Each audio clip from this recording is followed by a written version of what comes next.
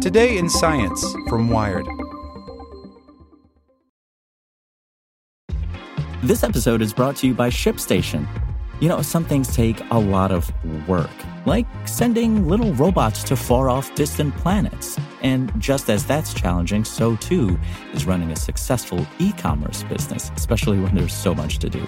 So I want to introduce you all to ShipStation.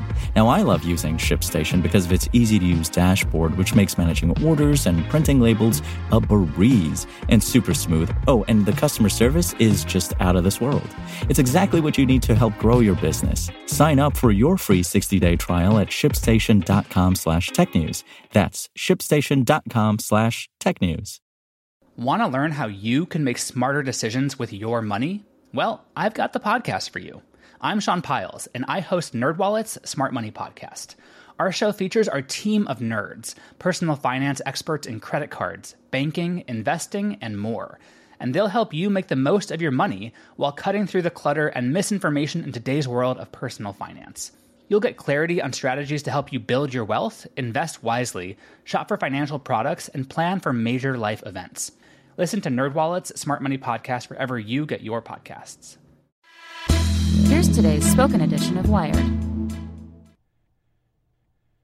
Brought to you by MD Anderson Cancer Center, where a team of nearly 21,000 strong are researching, innovating, and working to end cancer. Learn more about the leader in cancer care at makingcancerhistory.com. This casino's microgrid might be the future of energy. By Matt Simon.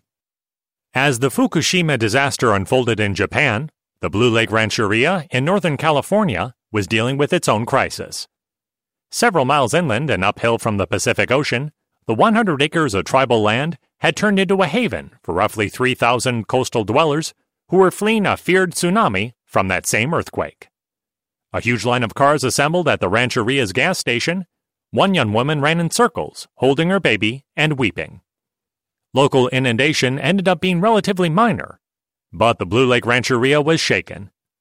That was an eye-opener, says Jana Ganian, Sustainability and Government Affairs Director at the Rancheria. We need to prepare for the disasters that are reasonably foreseeable here. Tsunamis for one, but also the massive earthquake that's going to devastate the Northwest, and California's annual wildfires, made ever more vicious by climate change. These disasters all have one thing in common. They threaten to cut the Blue Lake Rancheria off from the grid for days, maybe weeks. Tucked behind the state's redwood curtain, the Rancheria's rural placement affords it few access points, and roads may be inaccessible in the aftermath of a disaster. The answer was to help pioneer what could be the future of energy in California and beyond. Working with scientists at the Schatz Energy Research Center at nearby Humboldt State University and the local utility PG&E, the Rancheria developed its own solar-powered microgrid, allowing it to disconnect from the main grid and run off Tesla battery power. The setup powers 6 buildings, including a 55,000-square-foot casino and 102 hotel rooms, over 140 square feet of total building space. The tribe, which tallies just 49 members, is under constant threat from wildfire, along with many other communities in California. In autumn, seasonal winds rustle electric equipment, showering sparks onto dry brush below. State officials have blamed PG&E for starting 17 of California's 21 major fires in 2017 alone, as well as for last year's devastating Camp Fire, which virtually destroyed the town of Paradise, leveling almost 20,000 buildings and killing 85. If the utility had cut power when winds near Paradise became particularly intense, that deadly blaze might never have ignited. But concerns about local hospitals and other emergency facilities tend to prevent utilities from taking such preemptive actions. Switching to microgrids during especially dangerous windstorms could keep the state's mountain towns much safer. But take it from Blue Lake Rancheria. Building a microgrid isn't so easy as throwing up a bunch of solar panels, bolting batteries to the ground, and saying au revoir to the grid at large. It takes a whole lot of time and expertise and money, about $6.3 million for the Rancheria so far, $5 million in R&D money granted by the California Energy Commission in 2015, and the rest coming from the Rancheria itself. But that research money is an investment that communities throughout California could soon benefit from. Construction of the Rancheria's microgrid began in May 2016, and a little over a year later, PG&E gave its blessing to begin operation. In an ideal world where the sun always shines, the Rancheria could power itself indefinitely, recharging its batteries using more than 1,500 solar panels during the day and depleting them in the evening. But on a gloomy day, such as the one on which I toured the grounds, the panels struggle to collect photons. They're generating 120 kilowatts compared to 420 kilowatts when the sun is cranking full blast. On a typical day, the Rancheria still draws a small amount of power from PG&E's grid to stabilize the system. But if they lose that connection for whatever reason, those 6 core buildings could theoretically last for months on solar power, with backup generators kicking in at night or during periods of cloudiness. At the entrance to the Rancheria's offices, Dave Carter, managing research engineer at Schatz Energy Research Center, shows me a pair of flat screens. One displays a family tree-looking diagram with lines connecting the utility and microgrid to buildings like the hotel and casino and offices. The other screen displays a graph of energy pricing throughout the day. Noon to 6 p.m. is when electricity costs the most, so the system charges the batteries in the morning so it can be discharged in the afternoon when the utility has its peak pricing. The Rancheria is building out its system even further. It just added 167 panels above the pumps at its gas station, which it will switch on this summer. Behind the station, electricians are installing another Tesla battery pack to store that extra energy. And so long as they have the money, the tribe can still add more panels and batteries to boost its capacity and hedge against cloudy days. Building out a microgrid, however, is no easy task for any community. All of those buildings are going to be in various states of repair. They're going to have various vintages of electrical systems and diesel backup generators, says Gagnon, who oversaw the project for the Rancheria. So what we learned very quickly is that the controller on the diesel generator wasn't smart enough to talk to the microgrid system. We had to do a bunch of work in the middle. Gagnon hopes to turn the Rancheria's hard-fought lessons into a one-stop shop for communities who want to develop microgrids. Think of it like the evolution of the personal computer.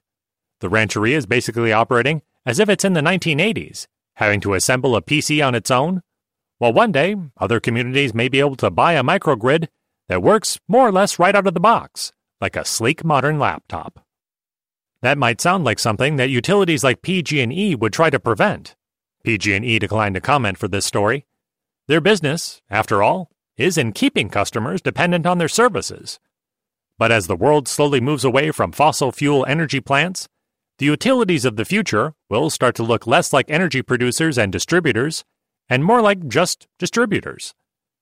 It's the future of the grid in California, says Peter Lehman, founding director of the Schatz Energy Research Center. Utilities won't just operate power lines and other infrastructure for ferrying around electricity. Helping to develop microgrids could become part of their core business. The Rancheria's microgrid is still in constant communication with the grid at large. You have to work really closely with the utility on that, says Carter, of Schatz Energy Research Center. That interdependence means that utilities have a natural role to play in the microgrid world. The alternative is business as usual, a labyrinthine statewide network of power lines that utilities are loath to disconnect, even during high wind events that cause and fuel wildfires, because of the liability involved in losing power to critical services. The challenge for small, isolated communities, though, is the cost. Tesla recommends installing 2 of its Powerwall batteries to ensure even a small home can go a week off the grid, a system that will set you back $14,500 just in equipment costs. What would it cost to do this, and who should be paying for it? Asks Richard Tabers, president of Tabers Karamanis Rudkovich, an energy consulting firm. Initially, to be absolutely honest, the state of California should be paying for it. The state is, after all, suffering an unprecedented wildfire crisis. It's a matter of saving lives, but also of smart investing. Last November's Camp Fire, the deadliest and most destructive in state history, caused over $16 billion in damages. The Rancheria describes its experience with PG&E in positive terms, but others hoping to install home solar have not been so fortunate, says Bernadette Del Cairo, executive director of the California Solar and Storage Association. The sad thing is the utilities just have a stranglehold on policymaking and regulation making, she says. They absolutely are giant barriers to people being able to even just do the simple self-generation. Yet as California moves toward powering itself with 100% clean energy by 2045, making solar installations easier will become paramount. The challenge will be largely one of management, such as determining who's responsible for maintaining different parts of the grid. Because maintenance comes with liability, you don't want to be the one whose mismanaged equipment sparks the next deadly wildfire.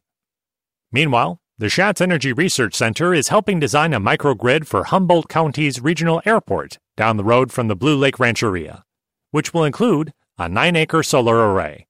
And the Rancheria will keep iterating on its own microgrid, adding capacity and streamlining the overall process. Gagnon walks me through the parking lots and says the Rancheria is planning to add car shelters with solar panels. Behind the hotel and casino, we find the 2-acre solar farm, panel after panel soaking up photons through the cloud cover. In its next experiment with the future of energy, she says the Rancheria might start toying with a simple form of carbon sequestration, encouraging the growth of plants underneath the panels to suck carbon dioxide out of the air. When you come back, we might have an herb garden growing under here, says Gagnon. It would beat the weeds for sure. Want to learn how you can make smarter decisions with your money? Well, I've got the podcast for you. I'm Sean Piles, and I host NerdWallet's Smart Money Podcast. Our show features our team of nerds, personal finance experts in credit cards, banking, investing, and more. And they'll help you make the most of your money while cutting through the clutter and misinformation in today's world of personal finance.